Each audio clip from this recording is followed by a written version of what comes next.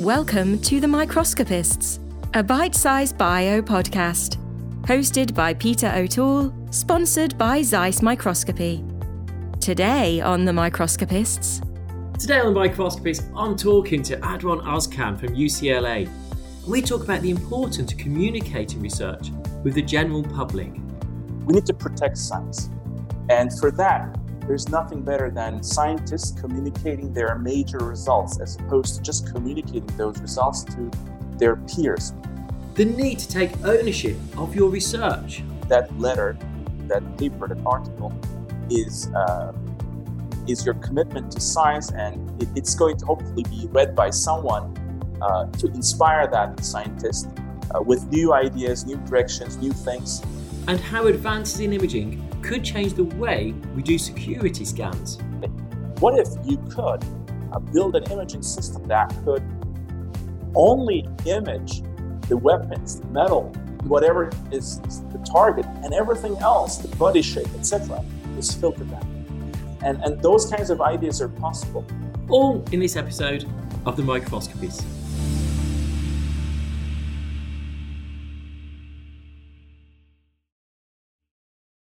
Hi, I'm Peter O'Toole from the University of York, and today on The Microscopists, I'm joined by Ozcan from UCLA and HHMI. Adwan, how are you today? Doing good. How are you? I'm really good, thank you. Thank you so much for joining me today. Pleasure. Thanks for having me. I guess my research some years ago moved into the world of label-free imaging with tychography, so it's not holography. And we've never personally met, partially because my diary is absolutely shocking to get to the meetings I've been invited and wanting to go to. But the field seems really collegiate. And how is that really the case? Because you'll know the field much better than I do. How is the field of holography, and how does that interact together? It's a small market, so I can imagine there's lots of competition because there's not many of us in there. But how is it in reality? Yes, it's a very collegial field, and it's very international. And I learned this firsthand by entering a holography field from scratch. Basically, my PhD was nothing to do with holography, nothing to do with microscopy, and nothing to do with imaging, actually, and nothing to do with biophotonics. So you can imagine how I'm kind of an orphan. Trying to find my own way, my own lab and everything. And I think holography field, label-free imaging, QPI, quantitative phase imaging field, is a very open-minded field with a lot of international leaders kind of embracing new ideas, newcomers, and that certainly helped me set my stage. And I could feel that as I was bringing some new insights, new ways of doing things, they were kind of opening a space for me and including me in various different conferences, kind of like helping me move forward with my career. And I firsthand observed how collegial the environment, the field is and still is. And it's very international at the same time. You have, researchers from the U.S., from Europe, Asia, different parts of the world, different universities, different continents. It's beautiful. It's really bringing the joy of science because otherwise, without the human factor, without this friendship that you build over years, it's very stressful. It's just competition after competition, getting scooped, scooping others.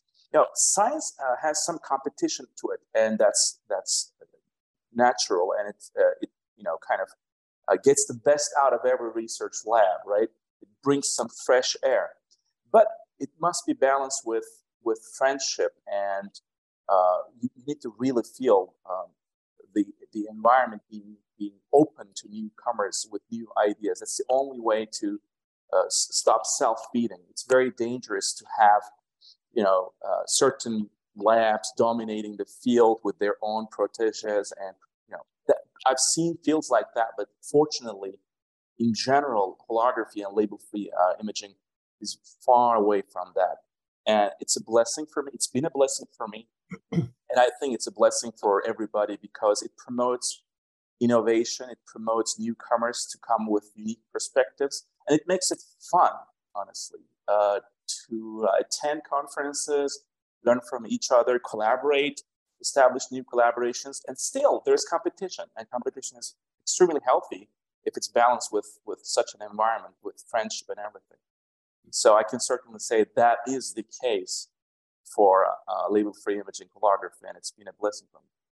Yeah, I think when I look at publications, there's a few megastars in the world of digital holography, label-free imaging, of which you're one. Gabby was another, Paul Parker's another. I'm not going to name everyone because otherwise I'll offend someone by not using them. But what also amazes me, some of the conferences are co-organized by the same people. So although they're competing, they're also coming together to bring the community together.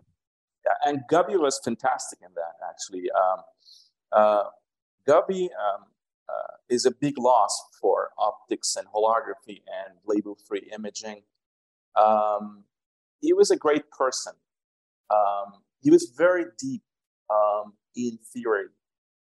When you visited his office, you could clearly see papers that he was driving things like, he was behind all the theoretical frameworks of the major instruments that his lab pioneered in QPI field.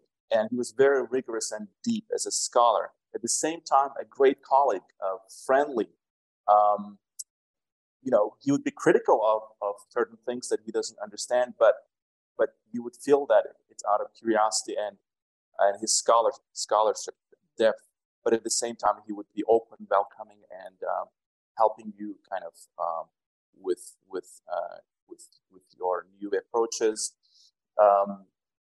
When I was first working on partially coherent holographic microscopy on a chip for ultra high throughput, sensing, microscopic imaging, pathology, telemedicine type of applications, ultra compact, cost effective, but at the same time, some beautiful math behind it in terms of partial coherence, spatially and temporal coherence engineering. He was one of the first to kind of appreciate it. And I guess scholarly support, and I'm sure without knowing, he must have, or his team must have reviewed some of our papers as well, and making them through the review process perhaps better. I'm just guessing because he's a prominent name, and we publish quite a bit, sometimes 20 papers a year, right? So it would go to some of the colleagues. So overall, it's a big loss. I want to remember here Gabi Popescu and his legacy. Not only an amazing scholar, very productive scholar, an entrepreneur, startup companies, commercializing his instrumentation, trying to create a community around him, around QPI instrumentation, trying to convince biologists, pathologists, and especially cell biologists on the benefits of QPI. While doing so, he was also a great instructor, co-author of an important book, and organizing conferences, inviting different people around him to form a community, a welcoming community. So it's a big loss, but at the same time, you learn quite a bit from his legacy of how science evolves and how science benefits from leaders like him, and at the same time bringing some humor, some human insights, human nature as part of the scholarship to make it welcoming and at the same time entertaining, enjoyable during this scientific exploration as a field. So, Aydogan, that leaves there's a couple of questions I want to ask on the back of that. The first one, I think I'm going to go down the direction of we're all trying to push label-free and quantitative phase imaging and in towards a life science market because it's got a huge potential there. Mm-hmm. But it still doesn't seem to be hugely utilized yet. Now, I've certainly got my ideas why it's not massively. I've got to say, York has embraced it quite well. So we have a couple of instruments and they are saturated in use, which is good. But that's not common across all of academia. you have any feeling why? What are your thoughts of why it hasn't yet become the next confocal microscopy, for example? So it's a great question. Part of it is, I think, well, it's very. Let's put it this way: a fair analysis of this needs some sophisticated research on customers, on the users. We call it, for commercialization of technology, customer discovery. Yeah. So I think that's one of the most important things that academicians we're obsessed with novelty, with capabilities, innovation, instrumentation, those kinds of things that are driving engineers and scientists as the goal. But translation of impact into a domain where there are other key players like cell biologists, let's say, or pathology market, let's say. It's a very different game. It's actually, you need to understand the landscape of the users, what they need, and money, like, the market, who's selling those instruments, who's reimbursing them, distribution channels, manufacturers, those kinds of things dictate success. And I think someone has to study label-free imaging for cell biology from the perspective of users. How does it compare to fluorescence-based methods that are currently employed? What are the advantages? What would it take to translate? You should also think about new instrumentation. What's the cost point of a new instrumentation to disrupt the existing technologies? How much is a lab, for example, in Europe willing to pay for a new instrument?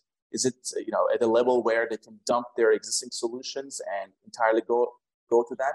What are the advantages of label-free approaches that would be the massive markets?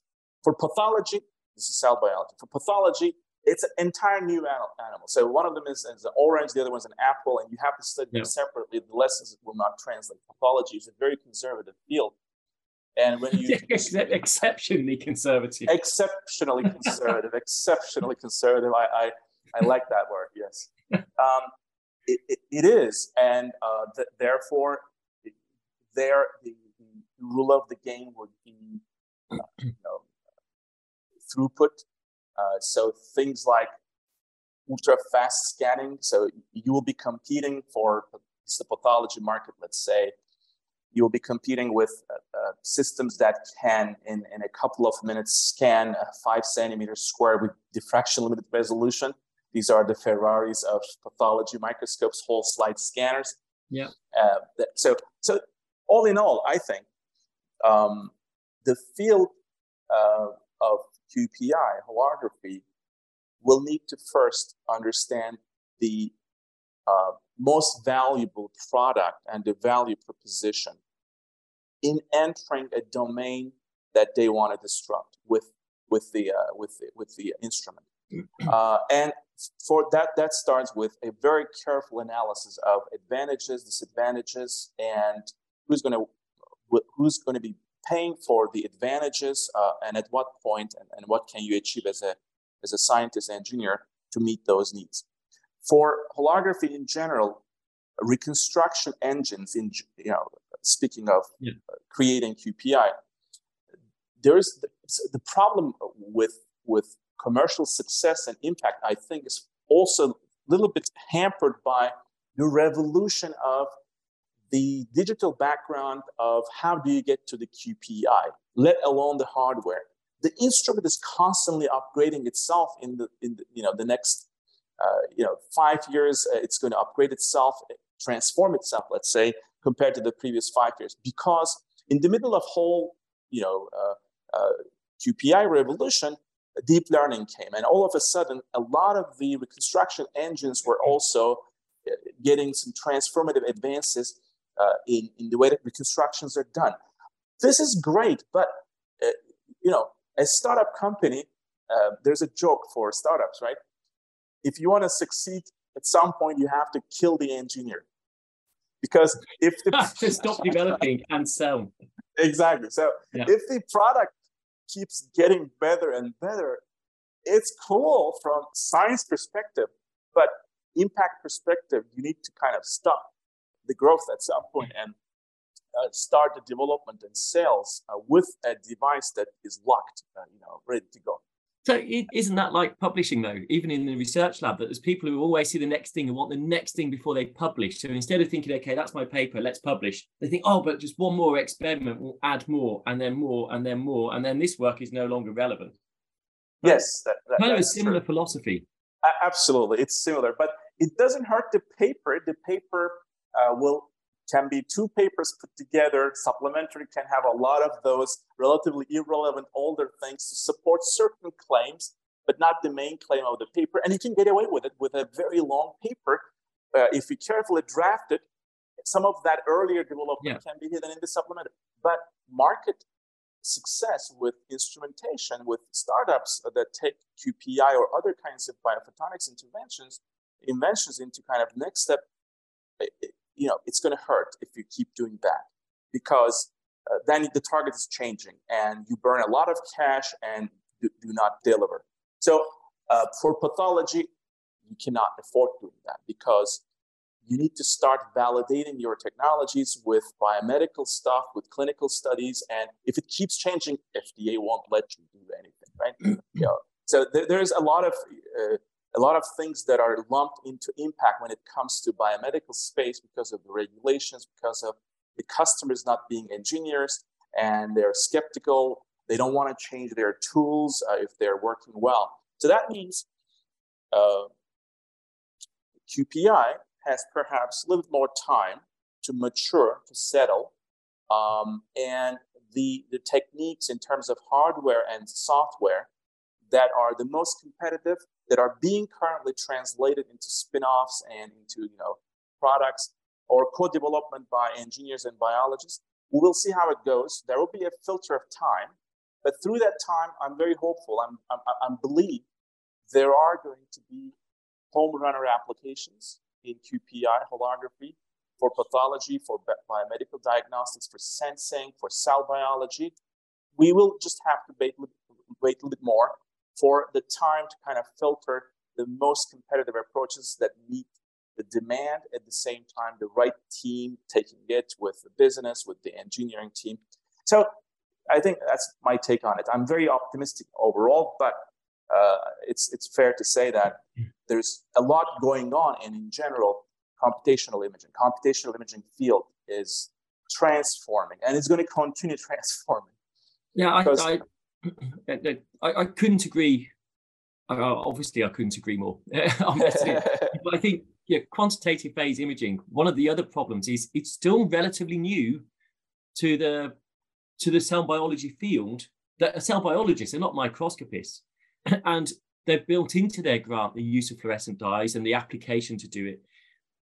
At the moment, quantitative phase QPI is still a bit of a novelty, and they're not sure what they're going to get at. They're not asking the questions that they can ask with it, because it enables us to ask utterly new questions of our samples that we weren't before. I say, it's taken time. We've been since 2010, I think, working with tychography, so not holography, but a form of quantitative phase imaging. And it's taken a while to get the users to appreciate, understand. But as soon as they do, they use it a lot and start publishing, which is great news. And I think you said about the digital pathology and the difficulties of getting it to market. And there's certain companies I work with, not just in the quantitative phase place, but in other technologies too. There comes a point you're better just to sell to the research market to get an income coming in, and then fine tune it to get it to the clinical markets. At least you've got an income coming in. Now, we should I did say I'll get too geeky in this one, so I've got to be very careful. The other part of the question you mentioned earlier, you said how Gabby, you went in his office and there was lots going on, lots of different ideas there. Do you know, I think that's a bit rich coming from you, who publishes maybe 20 publications a year, which is a huge amount. And it's not just in quantitative phase imaging. It's not just in holography. You yourself have tons of work going on, publishing hugely. And actually, this is a really key bit that I think is a really good message for people to understand. Not just the publications. There's a lot of commentary that you do. So you'll see articles in New Scientist, in newspapers, articles showing the relevance to society today.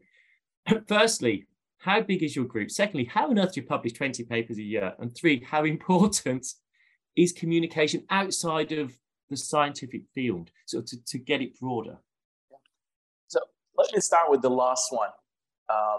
I learned that actually when I was a junior faculty, the power of press releases or the power of communicating your science in short pieces with one figure, simple, lay language that news reporters are accustomed to writing, and maybe at most 700, 1,000 words, kind of like news articles. It's so powerful, the storytelling aspect of it. I learned it when I was visiting National Geographic. This was the years that I was into mobile microscopy for a developing world, and using the mobile phone as a vehicle to bring more advanced sensing and microscopy and in general measurement tools to kind of resource limited settings. So that was kind of the story initially that I had. It was matching a poor startup package because it must work in resource limited settings. So good, you don't spend too much time and money to create very sophisticated devices that take a whole bench. It also matches your junior faculty budget. But anyways, I was working on mobile inexpensive microscopy and was invited to National Geographic to talk about it, and also they were honoring kind of like this new direction that I was working on.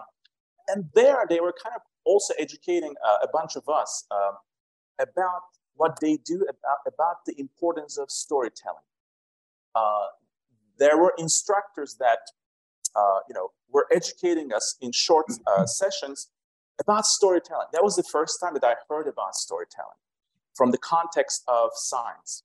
And it was like, wow, during my PhD or postdoc, I never understood that, the importance of that, the significance of that. And it coming from National Geographic kind of helped me kind of realize the importance of that and think more about it.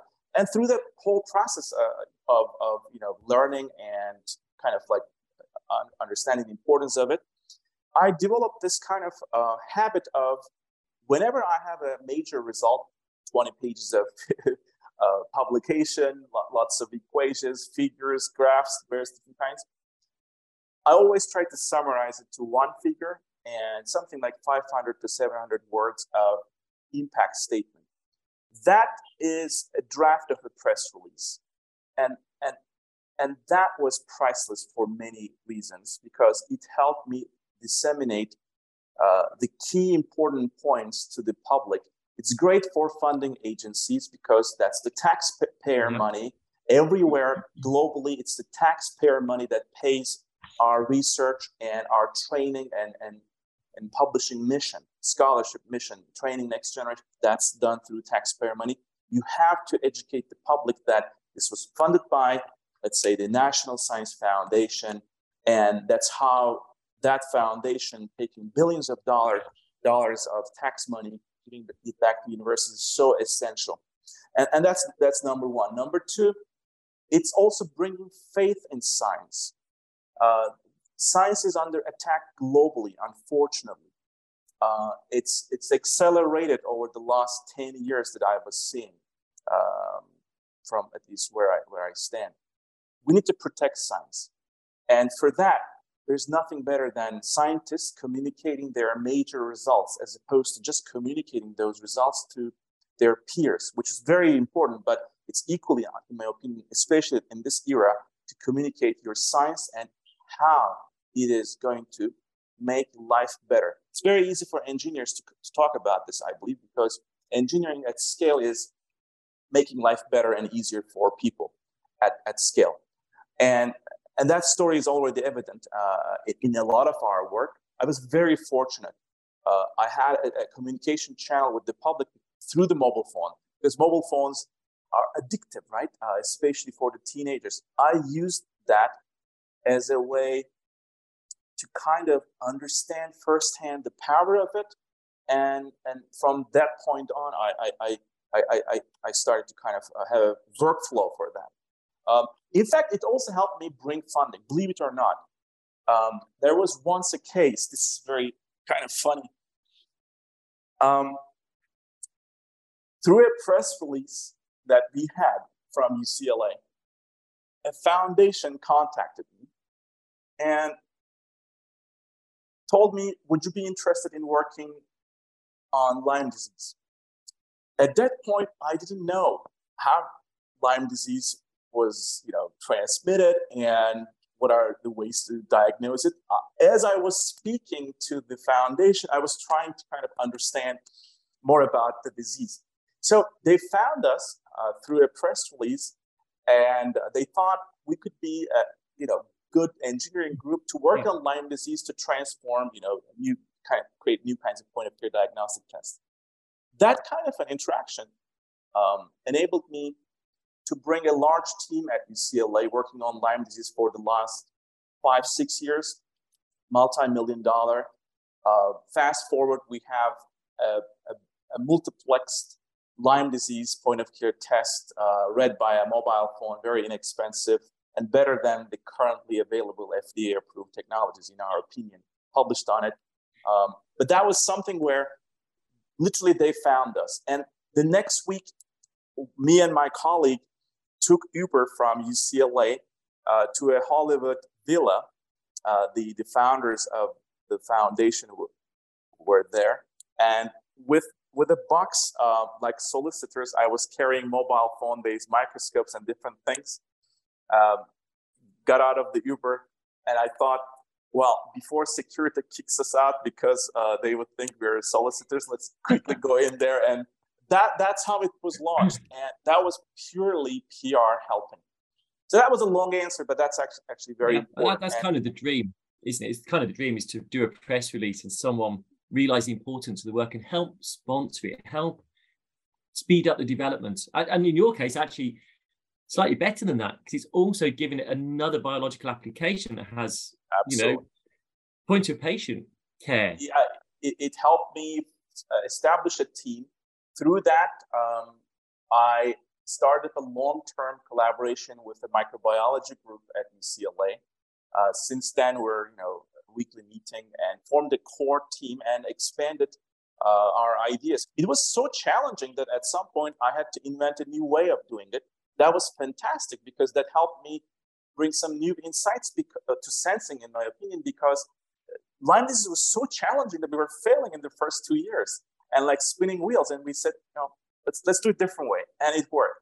And that's catalyzed by the PR. And I tell this every time to a new generation of students that come to my lab, because they should understand the importance of this communication. Internet has a memory, and those PR pieces that you publish will help disseminate science, its impact, funding agencies' impact, your own lab's impact, your trainees' impact, and will bring confidence to science and hopefully help you kind of maintain a healthy funding environment for what to do. Going back to your original question about number of papers and what does it take? So I take my papers quite seriously. A lot of people, perhaps with these papers are not short papers. These papers will have quite a lengthy supplementary material, and if you put them together, some of them will be 50 pages with supplementary. So it's a lot of work, and scholarship, in my opinion, is your communication channel with the future. And for centuries, science has been propagated to us and the next generations through written scholarship. Written scholarship, to me, is the most important way of talking to the future, new generations. And I love that. That's my passion. That communication is the storytelling, not to the public, to the peers. To the peers that will perhaps meet me when I'm close to my retirement, maybe after retirement. That's my letter to the future. And I take it that way. And that's why it's so important for me. Every figure, every subsection, every method section, those are really things that I craft. And even the proofs, I take it very serious because I don't like inaccurate science to propagate. And that's why even the proof stage, I'm deeply involved. And it's not stamping for me. It's not just like, you write the paper and we put our names. It's far away from that. It must be your signature. And as a result, it's your kind of like your legacy. And you must make sure that that letter, that paper, that article, is your commitment to science, and it's going to hopefully be read by someone to inspire that scientist with new ideas, new directions, new things. And that's what I love about science. I mean, think about a scholarship that you can talk to 10 years from now, the new generation, and 20 years from now, the new generation. Sometimes in conferences, you must have the same thing, right? You get approached by people, junior, maybe the first time attending a conference. They look at your badge and then they realize your name, and then it triggers that they don't know your face, but it triggers a certain paper that they read. And you start communicating with the previous generation, like 20 years younger than you. That's why I do science. That's actually exactly my letter that is published maybe 15 years ago, finding its correspondent, and we talk about it briefly and exchange ideas, but that person must have read it and is doing something useful with it that I didn't do or I didn't even anticipate at that time. And that's why I take it very serious. And I think the volume is not important. Everybody has a different flavor. Some labs are more focused on one theme. Some are more diverse. In my group, there are 3 different core areas. If you divide them separately, they could sustain as a separate lab. One of them is computational imaging. The other one is sensing, point of care sensing, mobile sensing. And the third one is optical computing, a recently emerging area. So these 3 play out, and I have groups that collaborate, but they're also sustaining themselves. So that's why kind of the volume might be larger. But at the core, I have this passion for those papers. They excite me because of the story and, again, the communication channel to the future. You mentioned your 3 areas of research. So obviously you've got your lensless and your holography side, and actually Laura Waller, a recent podcast guest, in a very similar area, sort of probably different target markets of where these applications are being developed for. And you talked about the sensing, but you talk about optical computing. Very briefly, what on earth is optical computing? So I mean, the theme that I'm working on is a specific class of optical computing, where it's structured material using deep learning, so that the material itself, think of a volume of a material where it's composed of layers. Each layer is transparent, let's say, but at the wavelength scale or sub-wavelength scale, it has a code in it, which diffracts light with certain phase delay at the wavelength scale, but there are thousands of individual phase elements that are engraved in each layer. So this kind of a material, we call it diffractive network, which means it's a passive material that is engineered at the wavelength scale, layer by layer, very thin. Maybe layer-to-layer separation is a few lambda to a few tens of lambda. In the visible, one of these things would be like a stamp. So the question is, how do you design these stamps, volumetric diffractive elements, and what do you do with them? What can light waves, as they propagate through these diffractive elements, compute for you? So these are task-specific all-optical computers that you design using deep learning. But once the design phase in a computer is over, you go to the next phase and fabricate them using 3D printing, lithography, your favorite tool. You build these layer by layer diffractive systems to create a passive material. This passive material, you can think of it as a superset to an imaging lens. So, for example, you can build a diffractive camera which does computational imaging behind a diffuser. So, as you know, seeing through walls, seeing through fog, or seeing through the skin, diffusive elements and random diffusive elements is, seeing through them is a challenging problem. And there are different ways of tackling this, as an example. But all of them are computer-based. What if you could design a diffractive camera which solves this inverse problem of seeing behind a complete diffuser with a new volumetric processor that processes the wave that is scattered by the phase diffuser. The rule of the game for these kinds of inverse problems to be all optically performed with passive materials is to model this wave propagation with thousands of examples of random diffusers. What we do is, in a computer, we actually show many examples of objects and random diffusers with a certain correlation, like with a certain grain size. We constantly change them, and there is a diffractive volume that we're trying to adjust the phase values within layer by layer design until all optically the image behind the diffractive layers is preserving the features of the unknown object behind the diffuser. So this training cycle continues for many epochs, and at the end you show, let's say, a couple of thousand examples of random diffusers.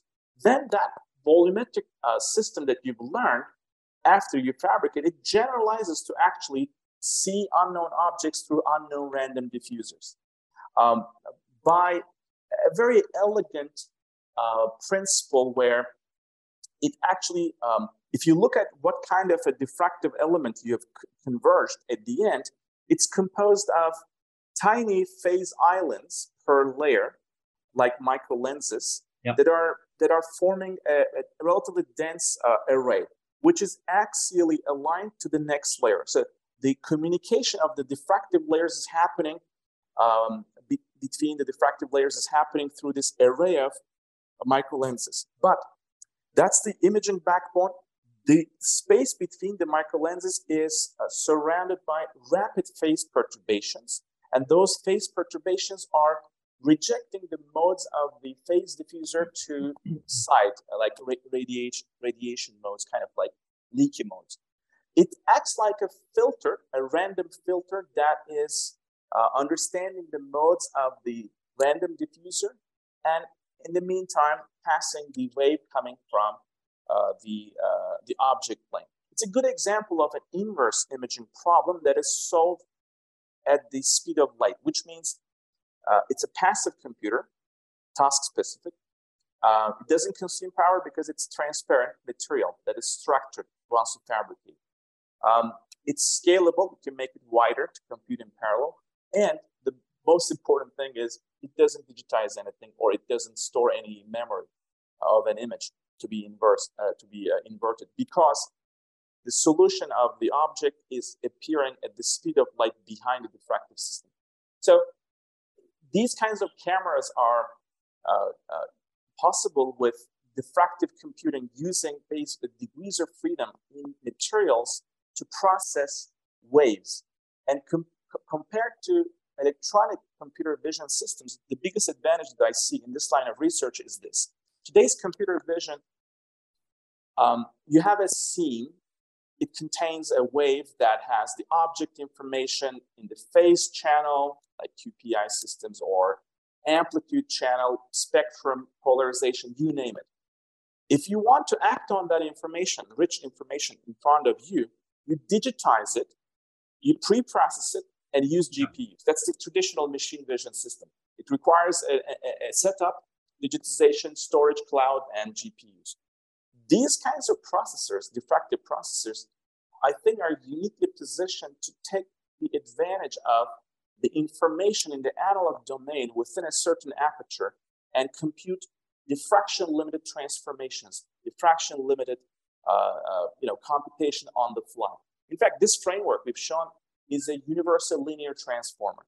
It can perform between any input-output plane and an output plane. It can perform any arbitrary spatially varying point spread function at the diffraction limit. So think of a spatially varying complex point spread function between an input and output aperture arbitrary. At every point, an arbitrary point spread function. You can program it to do universal linear transformations in the complex domain, which also translates into matrix vector multiplication, not just convolutional any kind. So it's a very interesting framework that we have been playing to build diffractive cameras of various different kinds, solving the imaging through the diffuser kind of a problem. Recent work showed that it can be useful for building class-specific cameras, which means another machine vision problem that we have today is we digitize everything. We capture everything and then sort it out. What if you could have actually a camera that rejects photons if the ordinary is within your field of view and only lets the photons and the image pass through if it's of the class that you want to image? We call it class-specific imaging. Think of an industrial application where security screening. Every time you go through the security screening, every part of your body is imaged with terahertz scanners. But it makes us uncomfortable because that's not what they're looking at. Why are they imaging our body?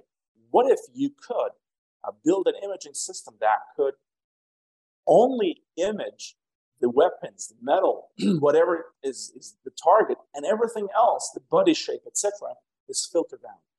And those kinds of ideas are possible. In fact, a lot of these kinds of diffractive cameras, we built them in terahertz waves.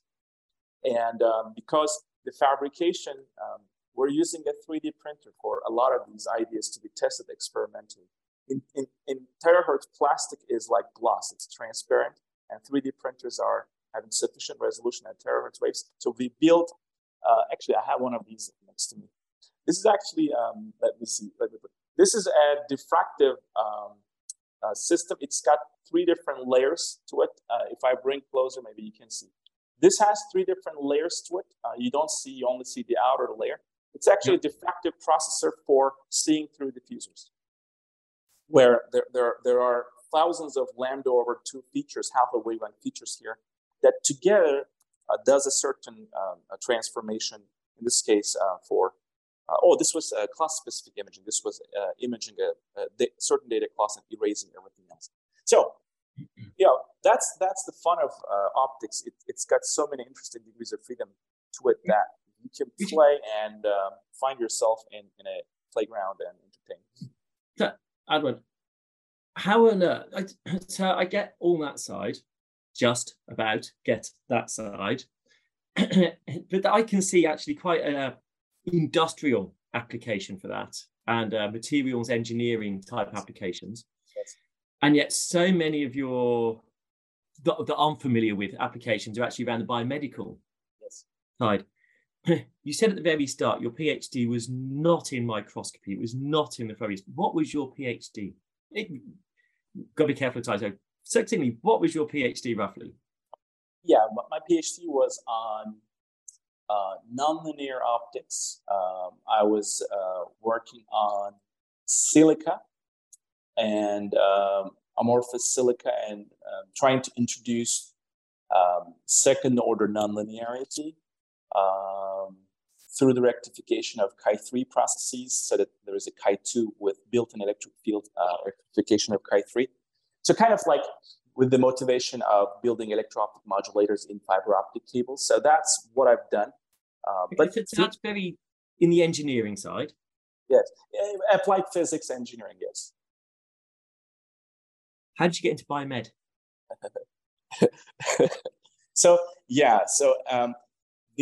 The tools that I created to look into materials. So you were creating nonlinear materials, right?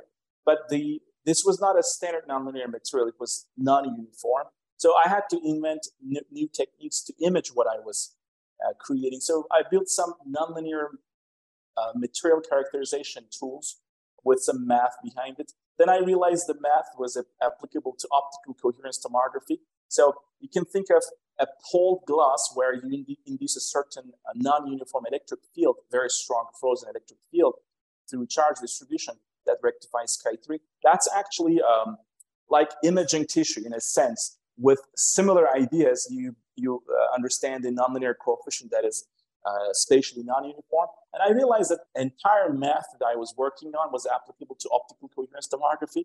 And that's how, in the final half a year of my PhD, I looked into OCT a little bit, OCT literature, published a paper, I think, on it. I think a journal and a conference on OCT and applications.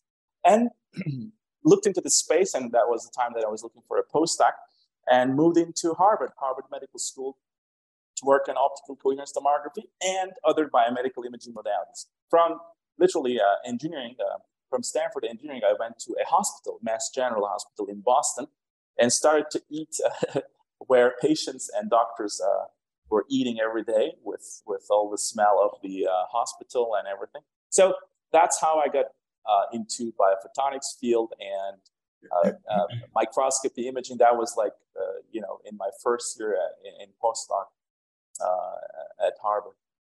Okay. So I'm going to take you out of work a minute.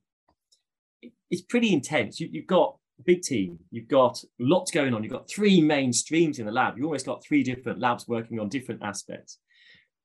When you go home in the evening, how do you chill out? What are your hobbies? So, my life is also a faculty. So, even if I want to completely detach myself, it's not always possible because we sometimes collaborate. So at home, I have another scientist that I collaborate and publish with. So, detaching entirely from science is harder because even if I detach, it's the likelihood of two small numbers multiplying each other, right?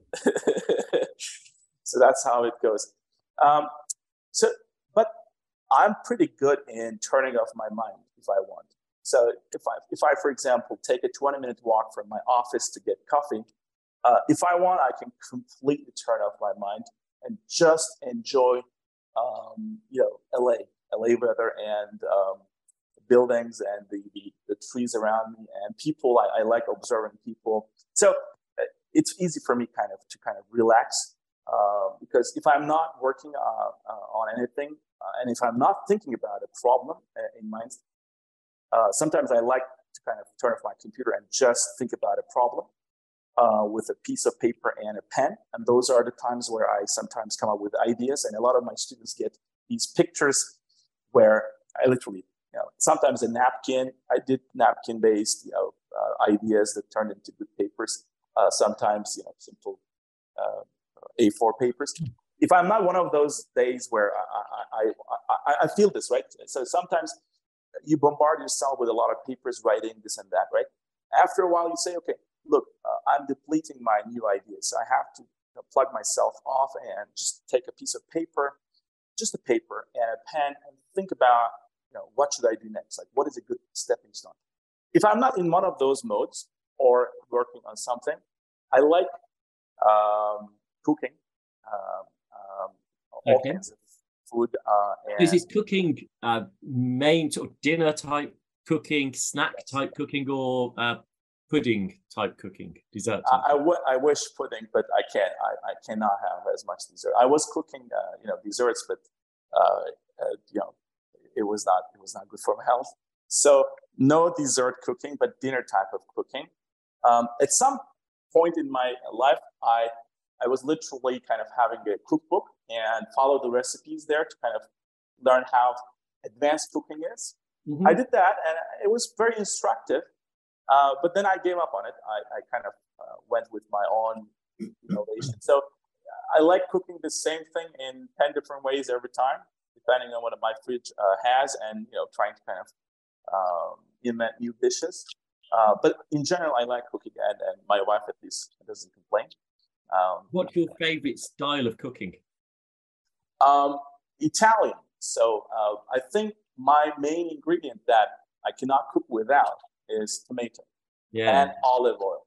I think tomato and olive oil can make any dish great. So I'm a big fan of those two ingredients. That's why I like a lot of Italian stuff, and also like feta cheese and tomato combination. To me, like there are certain things that are paired that are created like to pair with each other. Like coffee and milk is one of those. Tomato and feta cheeses, in my opinion, like in Greek salads, and olive oil with tomato. This is another one. So yeah, in general, I like Italian cuisine a lot. Okay, so some quick fire questions to be moving on to the food side. So I'm going to ask some quick fire. I already know this answer because I know in the UK right now when we're recording, it's early morning, and for you it's really late. So are you an early bird or a night owl? Yeah, I like nights more than early mornings. That's where I probably get also a little bit more creative. Okay. PC or Mac? PC. McDonald's or Burger King? Neither of them. I've never had any. Did I have any McDonald's burger? No, I think I didn't. Same with burger. Maybe at an airport. I don't know. But no. I'm against everything that they are after. So it's so unfair. Coffee or tea? Obviously, coffee. There's a lot more fun in coffee. Short coffee or long coffee? For me, cappuccino. It must be always with milk and foamy, and there's a certain distribution of foam and air grease that must be in my coffee, which is hard to find outside. That's why I like having my own cappuccinos made. So you have your own coffee machine, you froth your own milk? Yes, I have my own way of having cappuccino, and it's very difficult for me to kind of enjoy the Starbucks of the world. Good man. Not because of the Starbucks, but just good man. Actually having the art to be a good barista and get your milk just as you want it. Exactly, that's very important. I think the density of the foam is the main ingredient to make a successful cappuccino. For me, that's the most important. Yeah, I've got a son that's currently a barista, and yeah, he can do it better. So frustrating because I've always had the coffee machines always steam my own milk. He can do it better than me, and I'm so frustrated. And you give him any steam arm, and he can make that steam arm work much quicker than I can learn how to use that steam. Because every steam arm you have to relearn how to get it. Yeah. Anyway, I'm digressing again. Beer or wine? Honestly, I'm not a big fan of. I don't drink alcohol, but I guess because of the fruitful flavor, I would say wine. Okay. Chocolate or cheese? That's a good question. I don't like chocolate cake or chocolate cheesecake. Sorry. Yeah. So the combination is not a good thing for me. I love both of them separately. I cannot, pick one. I love cheese and I love chocolate, but not the combination. Okay. If you were to go to a conference and someone was to put a meal in front of you, which you quite often is involuntary, you get given new food, what would be the best food that they could put in front of you? Since it's probably lunch, I would love to get a Greek salad with very good fresh tomatoes, like the reddest ones, good cucumber, and good feta cheese, and olive oil. Of course. You got the tomatoes, of course. Yeah. What would be the worst thing that they could put in front of you? Pasta with no tomato in it and overcooked and not even cheese on it. So plain pasta overcooked with just not even olive oil. Think of just, greasy other kinds of oil. That would be the worst because, I'm not a big fan of carb and it's the worst form of carb overcooked pasta. Okay. TV or book? Book. Okay, and what are you reading at the moment? Or what genre do you like to read when you do get a chance to read a book that isn't scientific literature? So I think, I mean, novels certainly like you know, from the classics would be great. Like novel series like Albert Camus and writers like that, which have the psychology behind the human. Those would be kind of interesting for me to kind of relax and detach from the modern times. Okay. And do you have a favorite film, movie? Yes, I do. It's maybe so. How can I say? I mean, I like Godfather quite a bit. I'm not for this series. Not the first, no, just the first one, because I think Marlon Brando was an amazing actor, and I think the first one where he's playing, it's amazing. He nailed it, done amazing roles. Okay, this is going to have to run just over the hour, so I apologize to the listeners or viewers. It's my fault, but there's more questions I have to ask. You quite clearly love your job and what you are doing. But when you were a young child, 10, 11, 12, what was the first career that you aspired towards? Without knowing what it is, I think I was intrigued by the word nuclear scientist, nuclear engineer. I think without knowing what it is, I felt fascinated by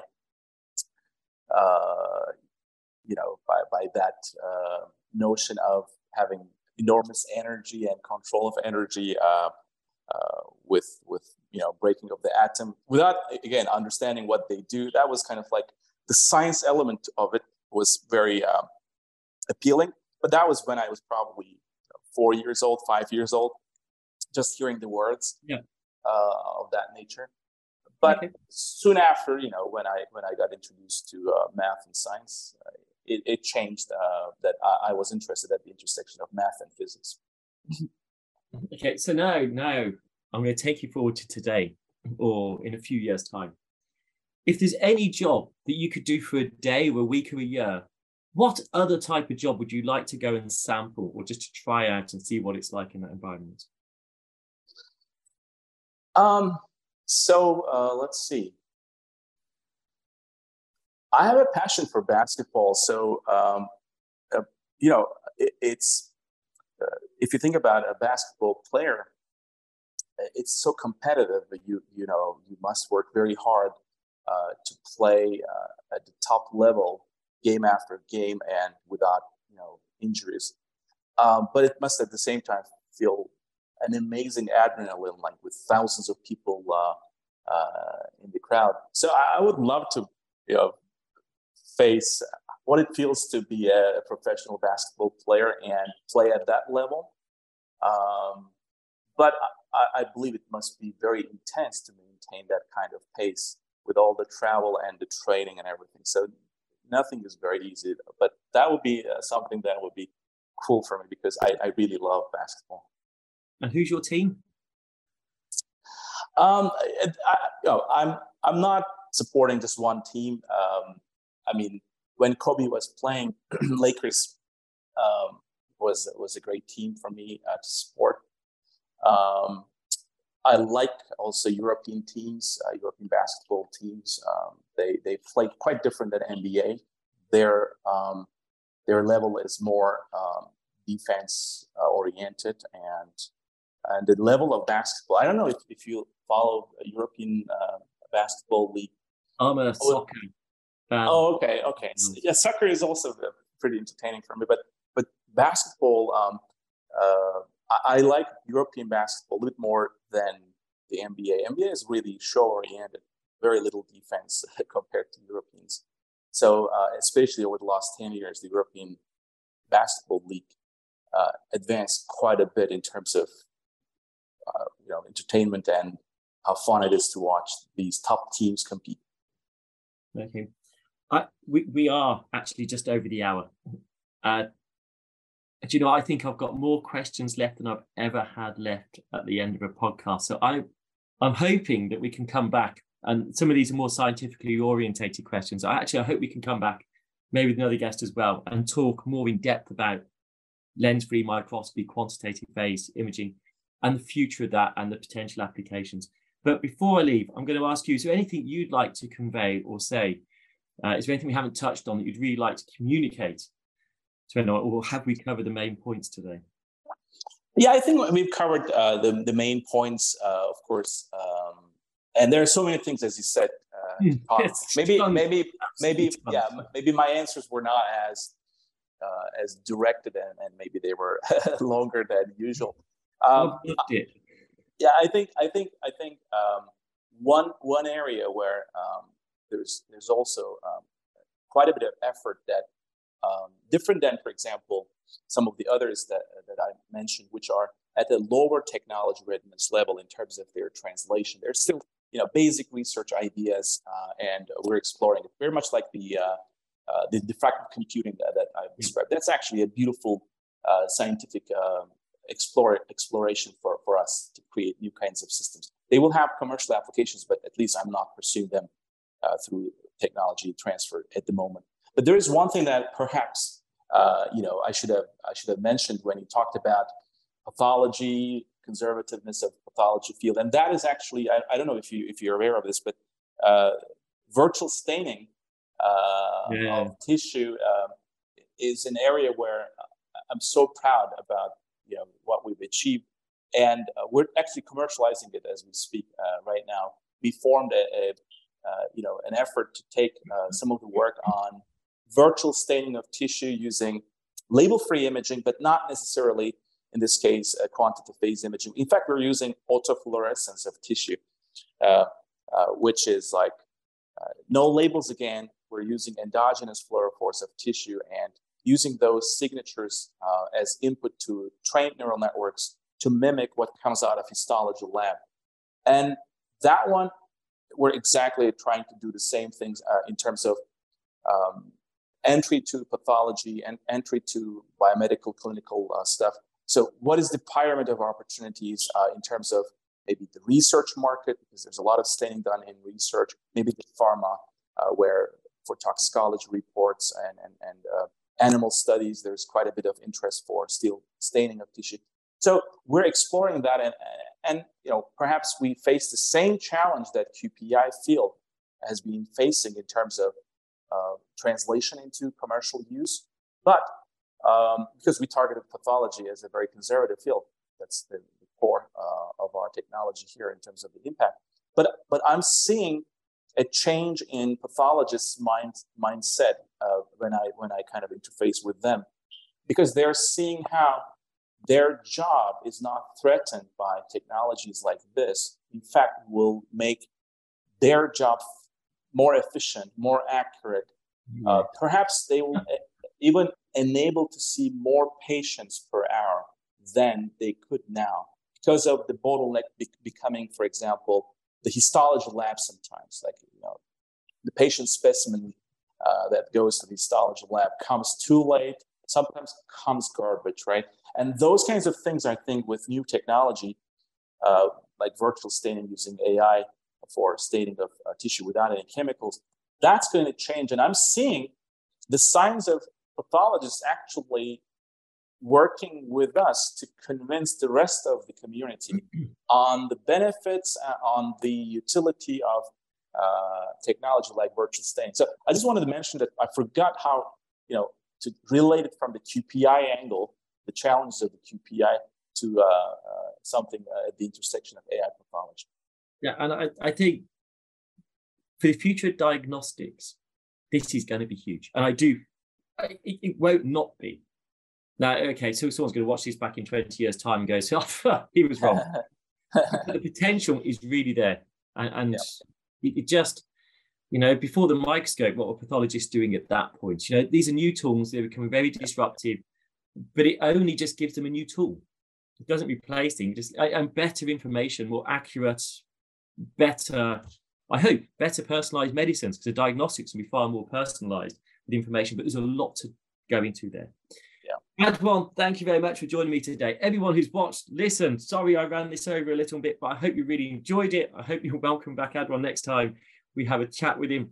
And actually on this, it's not often I've indulged in doing a QPI, quantitative phase imaging type talk. We had Laura and now we've had Adwan by coincidence, quite close together, but their work is so inspirational. And I think what we've heard today from the importance of storytelling, from the importance of putting tomatoes with olive oil, I think really enlightening conversation. Aydogan, thank you very much for joining me so late where you are. Thank you for having me. It was wonderful. It was very fun. Thank you for listening to The Microscopists, a bite-sized bio podcast sponsored by Zeiss Microscopy. To view all audio and video recordings from this series, please visit bitesizebio.com/the-microscopists.